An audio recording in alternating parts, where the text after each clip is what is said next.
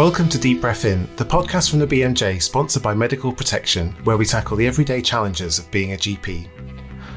The death toll due to COVID-19 continues to climb and climb, past 100,000 in the UK and 2.3 million worldwide. Many of us still maintain a morbid fascination with checking the latest cases and deaths at 4 p.m. each day. Data on how the pandemic is impacting mental health, other physical health problems, and widening health inequalities is harder to count and probably won't be fully known until long after we're all through this. But what can we say about how lockdown and the wider devastation caused by the pandemic is affecting mental health? And is there anything we as GPs can do about it? Today we talk about the psychological impact of lockdown with Daisy Fancourt and about loneliness with Farhana Mann.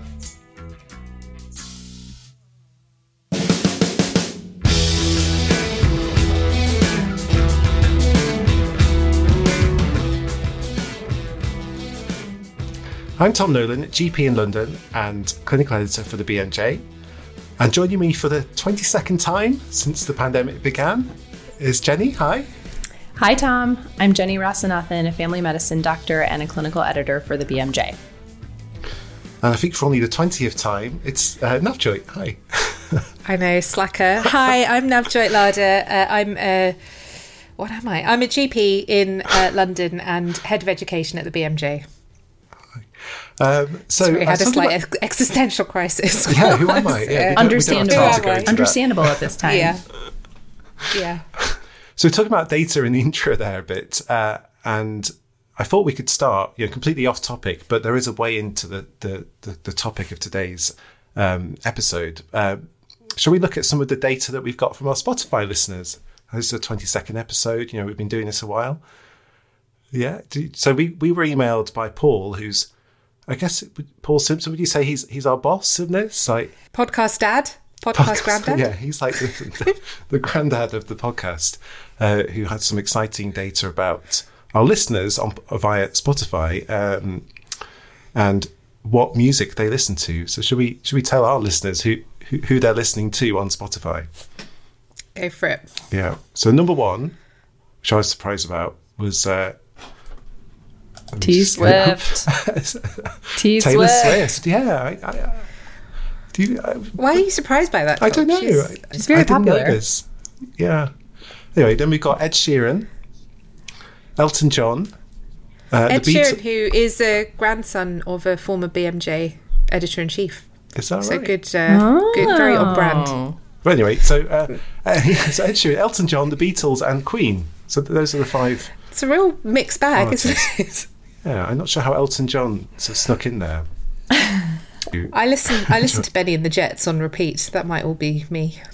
What's the sample size? What's the sample size here, guys? Are we talking like 5 listeners? Boring, Jenny. 1,000? Come on. It was 900. Jenny, static. 950.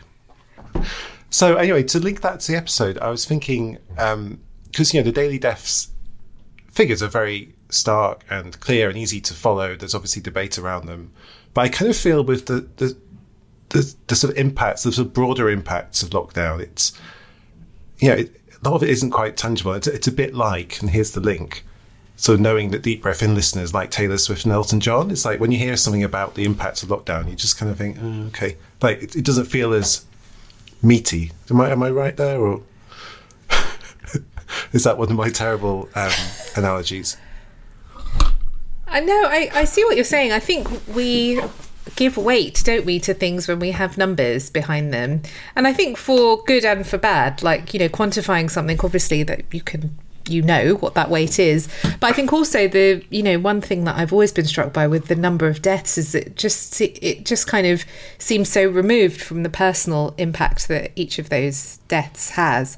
And then, for the other impacts, the kind of mental health impacts, the impact on other healthcare problems, which we all see, I think, in our practice. We're all aware anecdotally of them, but which are much harder to quantify. And I think, we see this, there's that thing about, what gets measured matters. And I think there is this kind of sense that you can lose sight of these really important effects, but just because we either that data is taking longer to come through, or they're just a bit more intangible and harder to measure. Yeah. I think that's it. And like, why I want to know what people listen to on Spotify, like, it doesn't matter, but that's clearly the only data that Spotify are willing to share with us. So there's a bit of that I feel here is that particularly in primary care, I feel like that there's often a lot of excitement about big data and how it's going to make primary care or general practice better, and yet you just present them with a load of data which actually doesn't really help you. The other thing is, I think, sometimes when you see even numbers, it can be difficult, unless you have been personally affected, to remember that each one of those numbers is actually a person. Like 460,000 people, more than that, in the United States have died of COVID or COVID complications, as far as we can estimate. And that is just, it's really difficult to get your mind around how large that number is, particularly if, you've been staying at home this whole time and don't really know anyone who's directly, represented one of those people. And, similar to like 950 listeners, well, each one of those is a person who has family members, and like, I mean, we had a death in my husband's family recently due to COVID. And I think you just need to remember that that is a huge human life toll. It's crazy. It's really difficult to kind of continue to feel that as the number grows. And I guess as in our job as GPs, then actually it doesn't really matter what the data is. Like, if the numbers go up or down, or it's 10% or 50% more, like if there's an individual, in front of you or on the phone asking for your help, then I suppose that's, I'm sounding really corny now. That's your job, but that's all that matters, isn't it? Yeah. So that's what today is about. It's about we're really focusing on the mental health impact of lockdown, but not just lockdown, but the pandemic, really. And I suppose, Jenny, your interview is going to come up first, and I think that gives a really nice, broader overview of what has the impact been. So I spoke to Daisy Fancourt. She's a researcher at UCL looking into the mental health impacts across all the lockdowns, and had some really fascinating insights. So let's take a listen.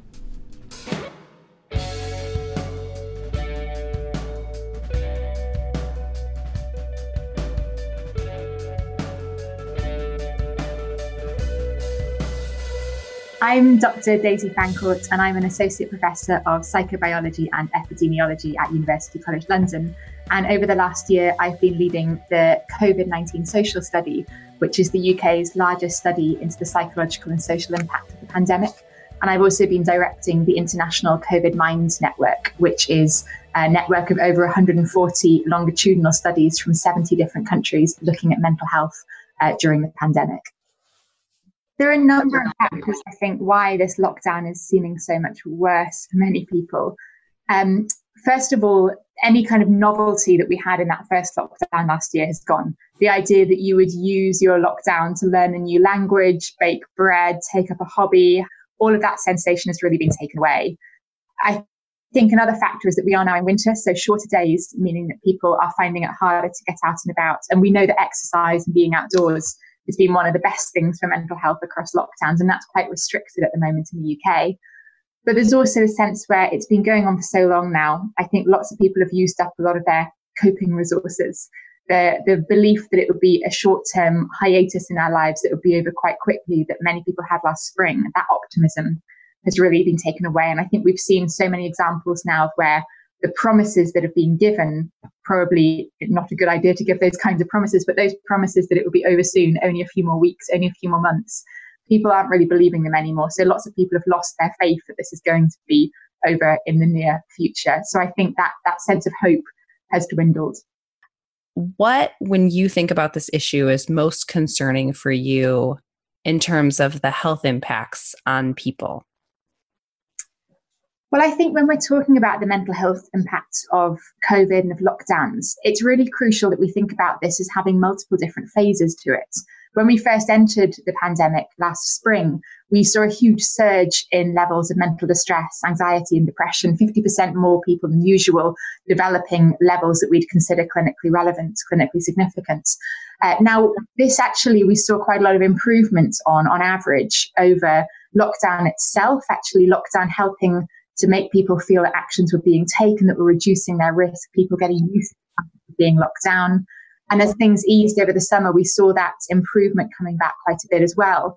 But actually, each time we've seen a surge in infections and the promise of new restrictions coming in, we've seen mental health getting worse. But it's not just about the lockdowns. What we've also started to see is that there are other aspects of the pandemic that are affecting people. We're starting to see people who've lost their jobs, who are facing financial difficulties or being bereaved. And these major life stresses are causing other mental health problems now to emerge that are going to be even harder to tackle longer term. We've seen people who've not had access to mental health services or who've not had access to other health services, and they've developed chronic illnesses that now have got mental health consequences as well.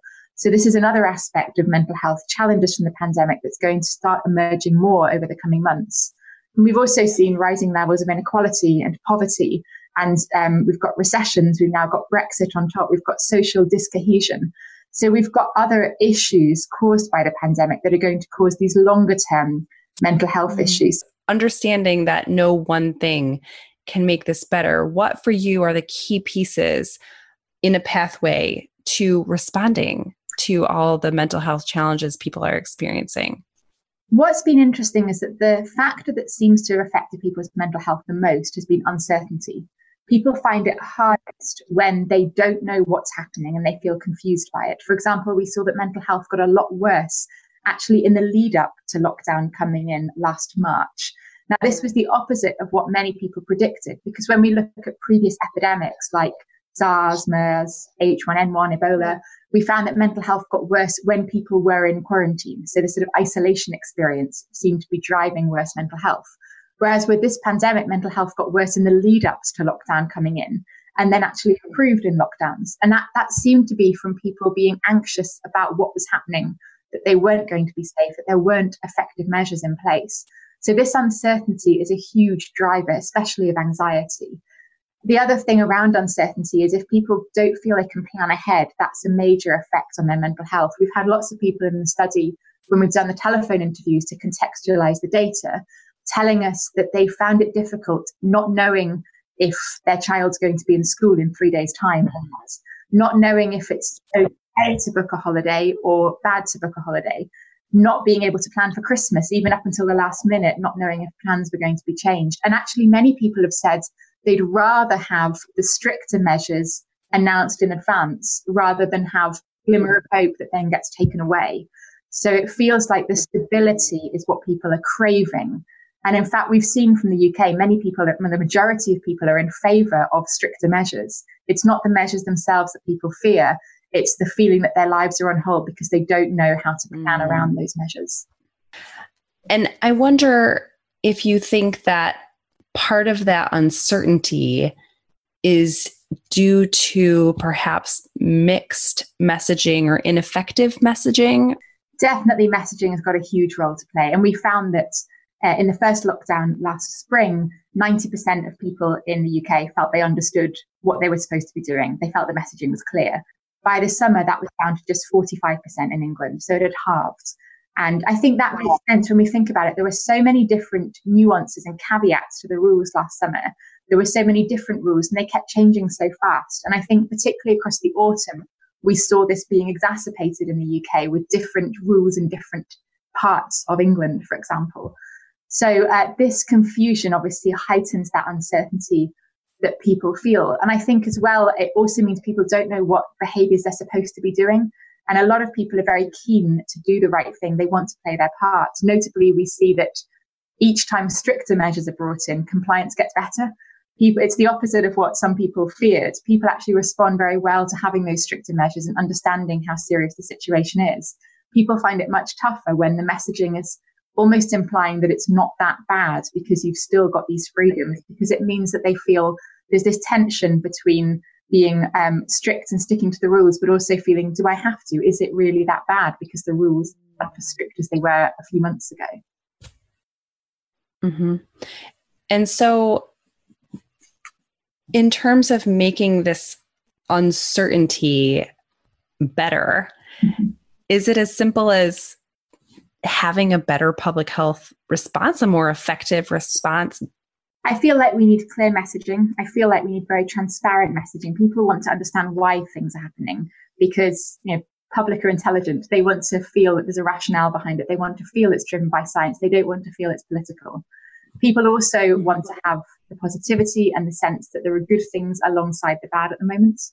They also want to feel, we're finding this from our study, people are saying that they also want to feel that their sacrifices are being recognised. Sometimes we've had worries from politicians that the virus is getting worse because we're not complying. And it's actually not true. It's not at all what the data are saying. What the data are saying is that compliance is incredibly high and that it might be the measures are not strict enough. So I think people want to feel that the sacrifices they're making are being appreciated, that they're being recognised. People want to know that they're doing their bit and others value that.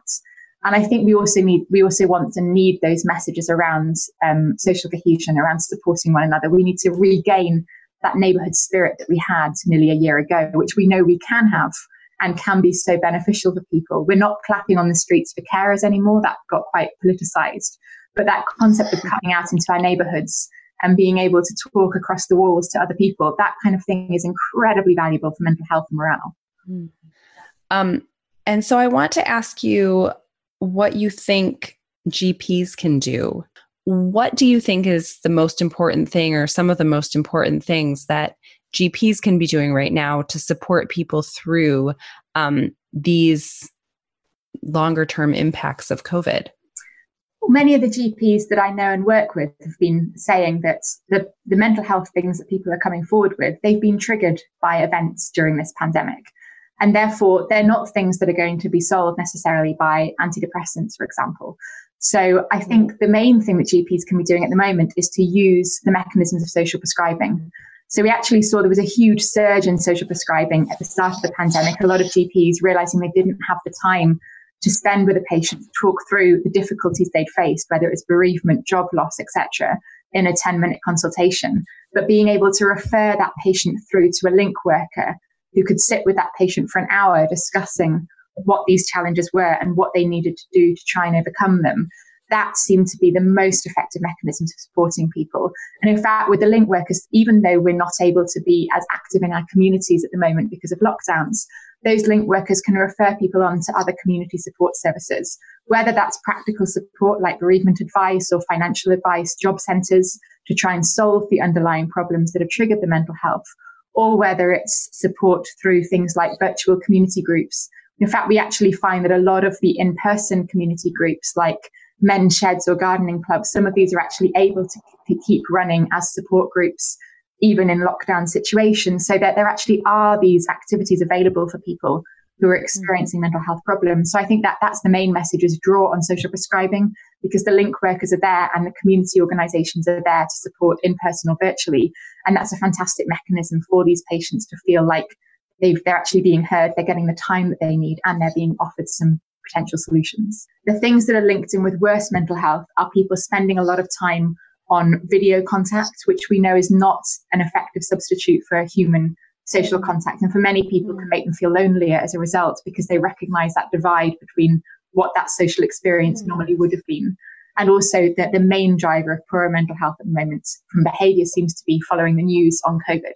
So I guess there's a bit of a general messaging here around encouraging people to put that time aside for self-care, to focus on what those activities that they know help them are.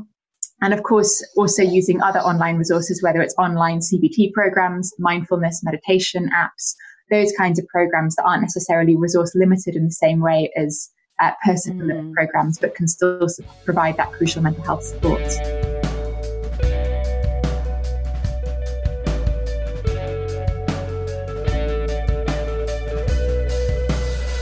Well, thanks, Jenny. That was really cool, really interesting. What shall we pick up on there? There's lots of things. I feel like a lot of themes here, which not going on about 22 episodes all the time, but that I can think back to other conversations, other episodes we've had that that give us similar themes in our discussions.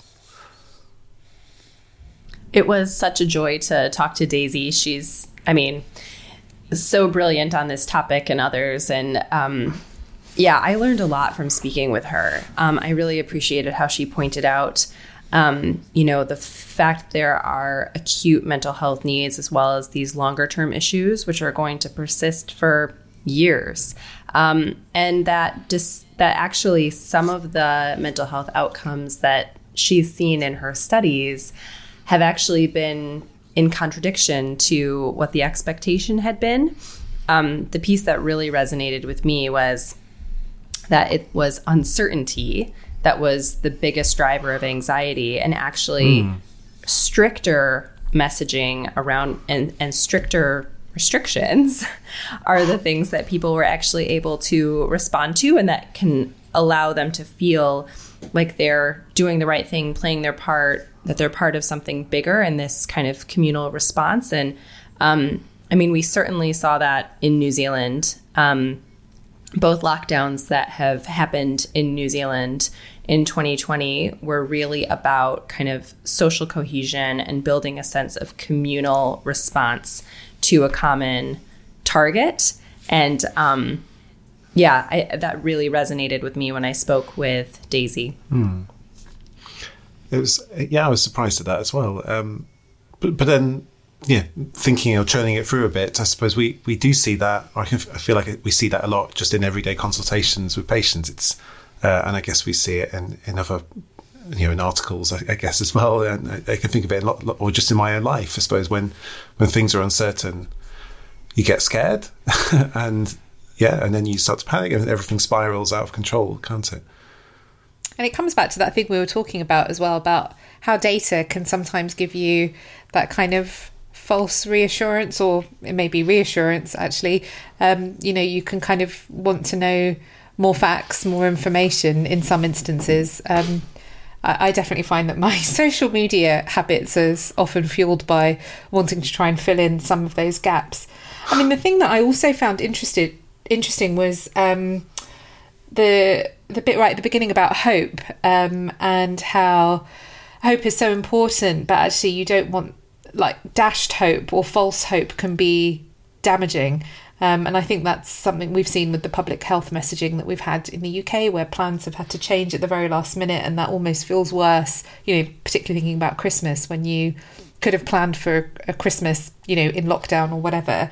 But it just made me think about in consultations, speaking to patients, like how best to use hope. I think, like, definitely my conversations more recently, there's a lot of discussion about the vaccine program and how at least there's a kind of end in sight. But I'm very conscious of, it's just made me reflect on how far to go with that, and actually how to message in a way that doesn't give false hope, because I think we know that the vaccines are our saviors in many ways, but there are still a lot of uncertainties in the road ahead. I think that is such a good point. You guys probably will have seen the news from South Africa, just getting million doses of vaccine finally from AstraZeneca, and needing to stop administering it because of the variant. And I think it's really important to keep in mind that as much as we wanted to kind of bookend COVID with the end of 2020, it's unfortunately, looking like a much longer road ahead, and really difficult to kind of plan. It's really difficult to plan and get some certainty and things to hold on to when we can't kind of when there's no clear end in sight with respect to restrictions and the pandemic. So I totally agree with you. So one thing she also mentioned, which I thought was relevant about, I guess, the digital, but also news. And I've just finished my 4-week news blackout. I was very pleased with myself for avoiding mainstream or any news for that time, and felt much better for it. And then I went back on guardian.co.uk, and it was this stupid headline about the South African variant and the AstraZeneca. And I was like, not a thing to go back to. Back off again. This is not. But I guess a kind of tangential point here is that, I mean, that particular topic I felt wasn't well described in the article I read, very much overstating, from what is this very small study of 30-year-olds looking at whether they get mild symptoms of COVID. But the article was very much like AstraZeneca vaccine no longer works. That was the sort of message you wanted to away with, and and that's what's been tweeted widely. That's the headline. Some people won't even read the article. So it is, this is what our patients, this is our, seeing and dealing with, and no wonder everyone's feeling so kind of fraught. It does feel that way. It feels very, definitely the news and social media have their part to play. I wonder if structuring a conversation with a patient around kind of recognizing their sacrifices would be a way to kind of build their sense of self-efficacy. Like, what sacrifices have you had to make? Like, what are some of the things you've had to give up? I wonder if that would make them would be a way to build some reflection about, how much good they have been doing, and to get some of that sense of agency back in the face of uncertainty. I don't know. I do wonder sometimes if some of how I consult, not always, hopefully, but doesn't always help the person with that self-efficacy, and maybe something to look at in a future episode. I don't know about motivational interviewing or just consultation style to help somebody who's feeling helpless or that they don't have any choices. And what did you both make of what Daisy said about how video contact can make people feel lonelier? These are like Zoom times. Yeah. Is that your experience as well? I'm not just the video. I think just working from home, the BMJ side of my job where I'm working from home all the time, certainly less connected. I don't know if it's just because of Zoom, but yeah. Yeah, I'm definitely finding the amount of Zoom I'm doing has gone down a bit now, just because it feels like a poor substitute for being able to see people. What Daisy said definitely resonated. I think the occasional one is still good and a really useful way of keeping in touch with people, but I think, it does make you think about the things you miss. Yeah. I remember everyone was using the House Party app, weren't they, in the first lockdown?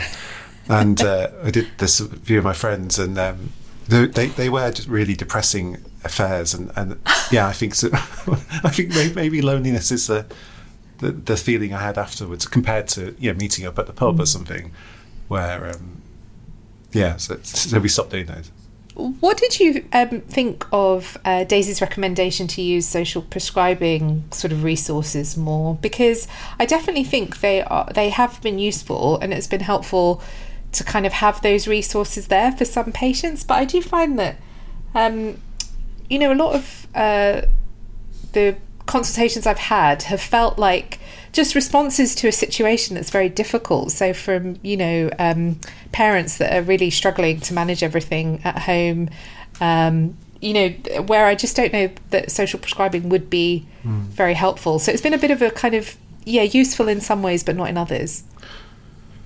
Yeah, I have reservations too. I mean, I think we have a social prescribing link worker where I work, who's great, and some, many patients have benefited. But I do feel that a lot of the time the problems that people have actually can't be helped so much by that, and I worry too that if I see the solution to problems as I go and see the social prescribing link worker instead of perhaps continuing some of those really important GP things like following the patient up, that means I don't have to see you again, so go and see them, and they'll come back to me if you have to. Whereas I think a model that works really well for me and some of my patients is I'll see you next week, or keep in contact, and people feedback that can be really helpful. So I think that kind of therapeutic alliance. Yeah. I have to say that social prescribing doesn't seem to be as well established or structured in the United States. I mean, there are different clinics do different things. In the clinic where I used to work, we had like a a yoga class that people could join free of charge. And that was the kind of thing that seemed to be good for a number of different patients with different concerns. But my understanding is that the infrastructure is not as well developed. And I suppose my biggest concern with that is, what about low-income communities or poorly resourced communities where they just simply don't have enough services for the number of people who are experiencing these devastating losses? Thinking about people losing jobs, losing family members, trying to work from home, children home from school. The New York Times just published a series on working moms called The Primal Scream, because of the severe depression, anger, anxiety that so many particularly working women are facing right now. And to try to then say, oh, and also go do this thing, now I'm going to give you something else that you have to try to fit in or manage or find time for. And then to have barriers accessing that service because there aren't enough or there are waits or whatever it might be, just seems like it could cause more stress or burden than benefit. Yeah. And this comes up a bit in, I'm going to link to our next interview now, because this is relevant in the area of loneliness, because loneliness often gets touted as one of the things that social prescribing is good at helping with. I had a chat to somebody who works in loneliness research, and that's coming up after this from our sponsor. When you're a GP, you're not just 9 to 5. Being a GP is part of who you are, whatever the time of day. So when it comes to your indemnity, you need someone you can turn to at any time. Medical Protection is always here for you, with expert medico-legal advice, including 24/7 in an emergency. We don't just cover patient claims. We're also here to provide support and legal representation when it comes to GMC inquiries, coroner inquests, criminal investigations, and more. Online, we offer risk prevention courses and webinars to keep you up to date with current news, risks, and legislation. We also go the extra mile when it comes to your well-being. With a free counselling service and e-care app, we're helping members take positive steps to better mental and physical health. It's the protection your career deserves, all in one place. And if you're about to qualify or have recently qualified, we can help you take the next step in your career with savings on membership for newly qualified GPs. To find out more, visit medicalprotection.org. So let's go back to my interview with Farhana Mann about loneliness.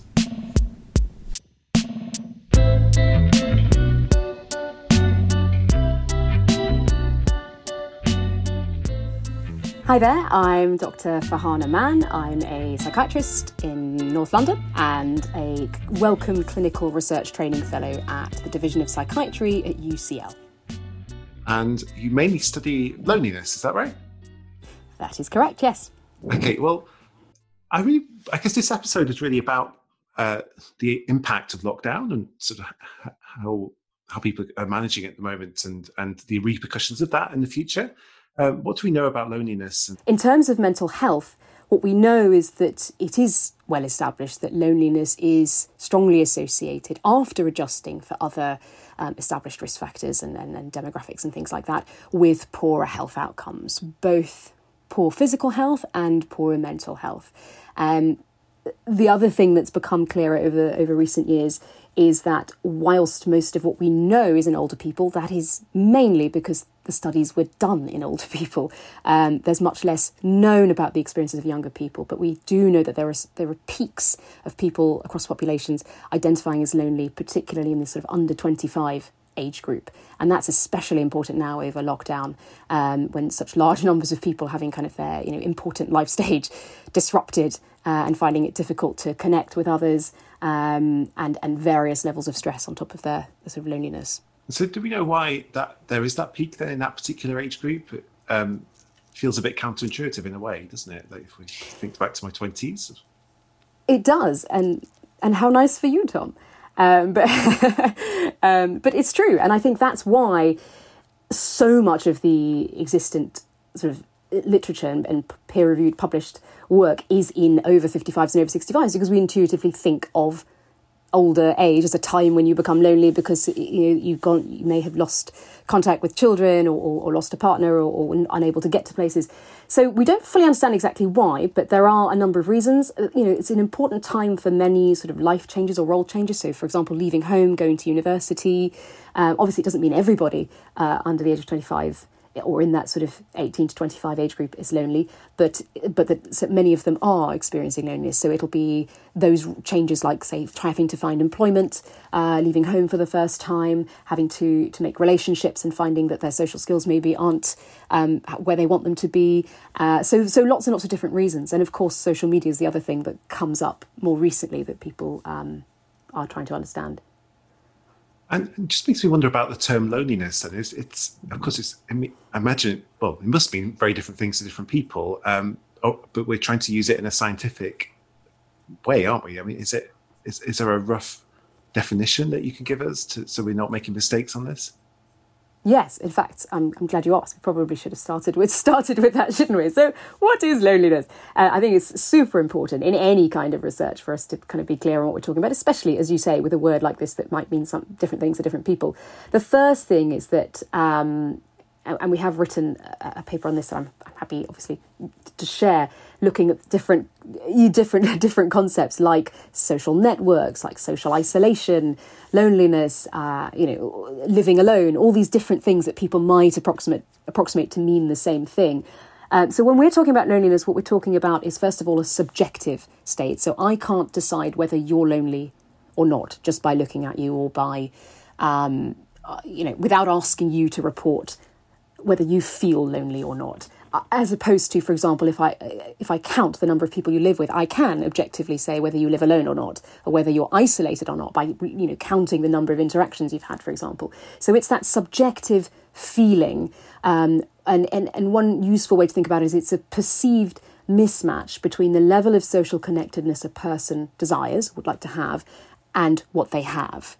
And it's by definition a distressing experience when we're talking about it here. So we're not talking about solitude, because some people will quite rightly say, actually, I love spending time on my own. It's the best time of my day, or, it's a good thing for me. It's part of my well-being. That's different. That's fine. If it's a sort of something you choose to do and you're happy, then that's not what we're talking about. So we're talking about a distressing, subjective mismatch between that connection that you need and what you have. And so you mentioned intervention. We should talk about intervention. So as a GP, yeah. I want to know, well, I guess I probably don't ask about loneliness enough, and even though it is quite a big thing at the moment, but yeah. When I do and if I identify it and I see that there's an impact, what's the intervention? I have my social prescribing link worker, yes. Which is very good, but is that it?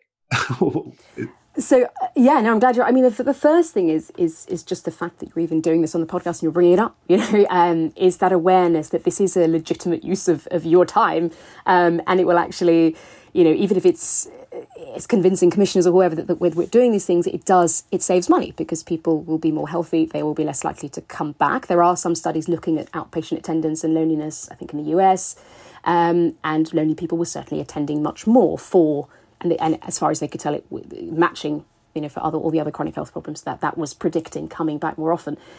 So it's definitely a worthwhile thing in spending your time in doing, in addressing and considering with the person. I think in the UK there was a study that said something like 76% of GPs said that they met at least 1 to 5 patients who were lonely on a daily basis. So they're coming your way, whether or not they say they are. And I think the other thing to bear in mind is that they may not look obviously lonely, as you say, that there are these young people who feel disconnected increasingly from other people or not finding those relationships. So the first thing you mentioned, social prescribing and the link workers. I will say that the evidence base for exactly whom, what works for in social prescribing is in its infancy. So there's a lot of enthusiasm for it, and I hope that it does do all the things that it's hoping to do, but we don't know whether it will definitely reduce loneliness depending on how it's done, because I think there's a lot of variation. But it's definitely a good place to start. because you can then begin to, I think the key thing in that is the link worker tailoring the intervention to suit the person. Because one thing you find is that one size does not fit all. So there's no obvious, well, let's send everybody gardening. It really depends on just a brief exploration, which hopefully the link worker would be trained in doing, of exactly what factors there are in that person's, what strengths there are in that person's network at the moment, whether it's an issue around sort of cognitive things, or it's a social skills issue, or it's something to do with having a mental health problem and internalized stigma, which has a different approach, or whether it's just someone who's actually quite happy, quite confident, but they're new to the area. That's a whole different approach. So that key step of having the chance to explore what is it in this person's network that will help them to find those connections. And the link worker, I think, is a great place to start with that. And allowing the person to have some autonomy in choosing. I think that's the other thing that seems to help. When you increase a person's sense of autonomy over changing their situation, they tend to do better. So the ability to say, well, I'll try this, but if it doesn't work, I will try this other thing. And actually, I've decided I want to give this group a go, or start my own group. So that level of autonomy, I think, is another big thing. And just arranging another check-in down the line, and reassuring the person that it's a perfectly valid thing to come with, and looking out for mental health problems, because that's the big link, especially depression, if they are talking about these issues. I mean, do you think in any sense that we're kind of looking in the wrong direction, though, that we should be looking at the bigger drivers of loneliness, and or maybe it gets government and others off the hook a bit by having this approach? I think it's a very healthy question to ask, and I think I'm the last person to want to let any government off the hook. So I think in one of the things that we constantly are trying to do with this issue, and I'm specifically not calling it a disease or an illness, because it's not how I'm seeing it. It's an experience that's obviously connecting to poorer health.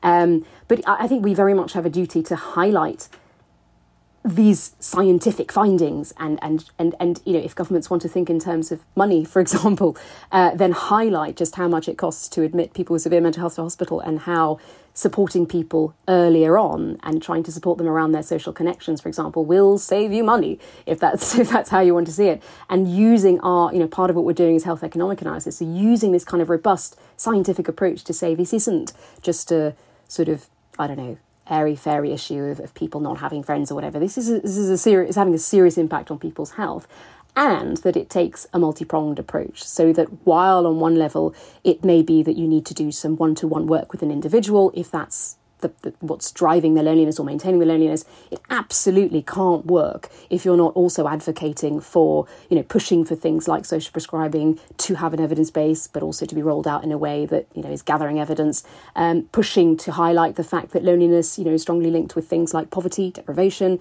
and those are much wider issues.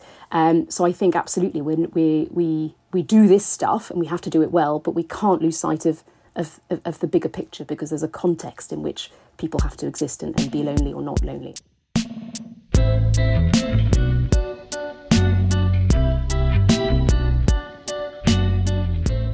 So,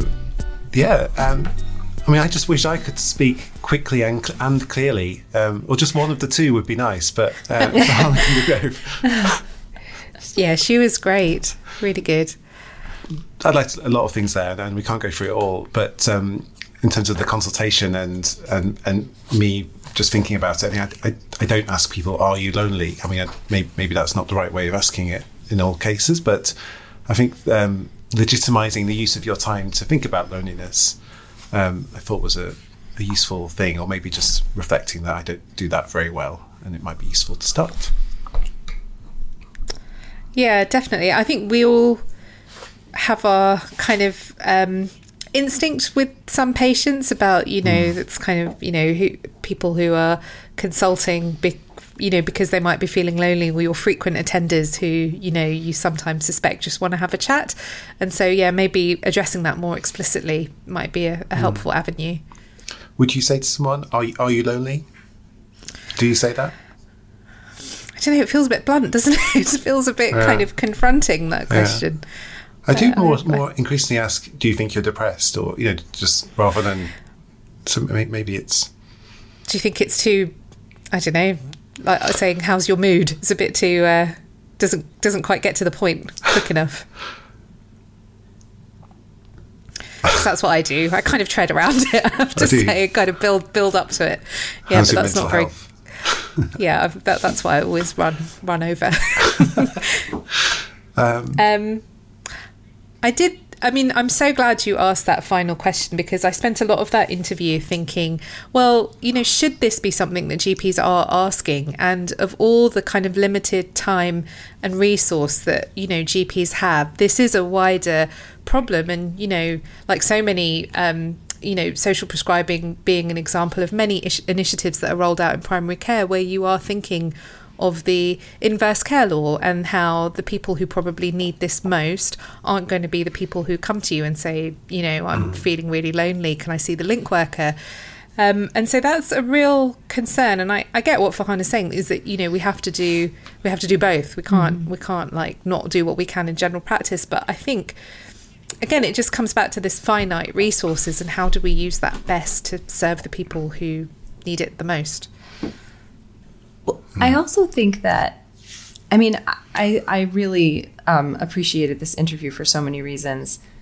And it's this feature of loneliness being subjective, which also makes it really challenging. Like, sometimes being in a new group of people, also, like, let's say that, you connect to a link worker and you go to whatever activity they deem that they kind of work with the patient to say, this seems to be where your interests lie. This might be tailored to you. And even if you have that really wonderful experience of being connected to a link worker, finding a tailored intervention and trying it out, like, being in a new group of people when you're just desperately lonely and don't know any of them can just be really hard. And the fact is, it takes a lot of time to actually make real connections with people over and above making their acquaintance. And I just think that probably this is affecting a lot of people, and it's just not something that we can fix for people. It's really hard. Yeah. And we're very much, feels like we're seeing things very much downstream, and we can try and sort of kick things upstream a bit, but actually we need to be looking right at the top to see why it's happening. And like so many things that we've discussed about the pandemic, this is, certainly the mental health impact of lockdown and other restrictions is, having this acute kind of impact, but actually loneliness is not new. These are all kind of things that we're aware of, and, the social determinants that we know of, I don't know, it seems to me like another example of the pandemic kind of exacerbating or kind of preying on those things that we already know about, or that we kind of distantly maybe know about, but it brings to the fore. Yeah. Just one other thing I'll mention is Farhana emailed me afterwards to say one other point that she thought might be useful. Is when you're talking to somebody about their health or well-being, and how people often spend a lot of time and money on things like eating healthily or gym memberships, that perhaps we can suggest, or perhaps they spend less time thinking about their social connections as a way of maintaining their well-being or staying well. And perhaps we can use what we know about loneliness and how it links with these negative health outcomes to help encourage people to make more time for those things, or to prioritize the sort of social connections more. I just want to go back to something you said, Tom, which is that sometimes, we might be the social connection for people. I'm thinking about a patient that I saw in Cambodia who, was living away from family, estranged from family. And actually, like, you kind of, at some point as a GP, have to be that connection for people, and that I'm not really sure where I'm going with that. No, it's true. And yeah, it's sometimes hard to recognize, isn't it? But also that in a strange way, I suppose, particularly during lockdown when you're not seeing anybody outside your household, that patients can be your social connection. And on that note, I think I should leave this Zoom meeting between us and go and talk to some patients. So. Oh.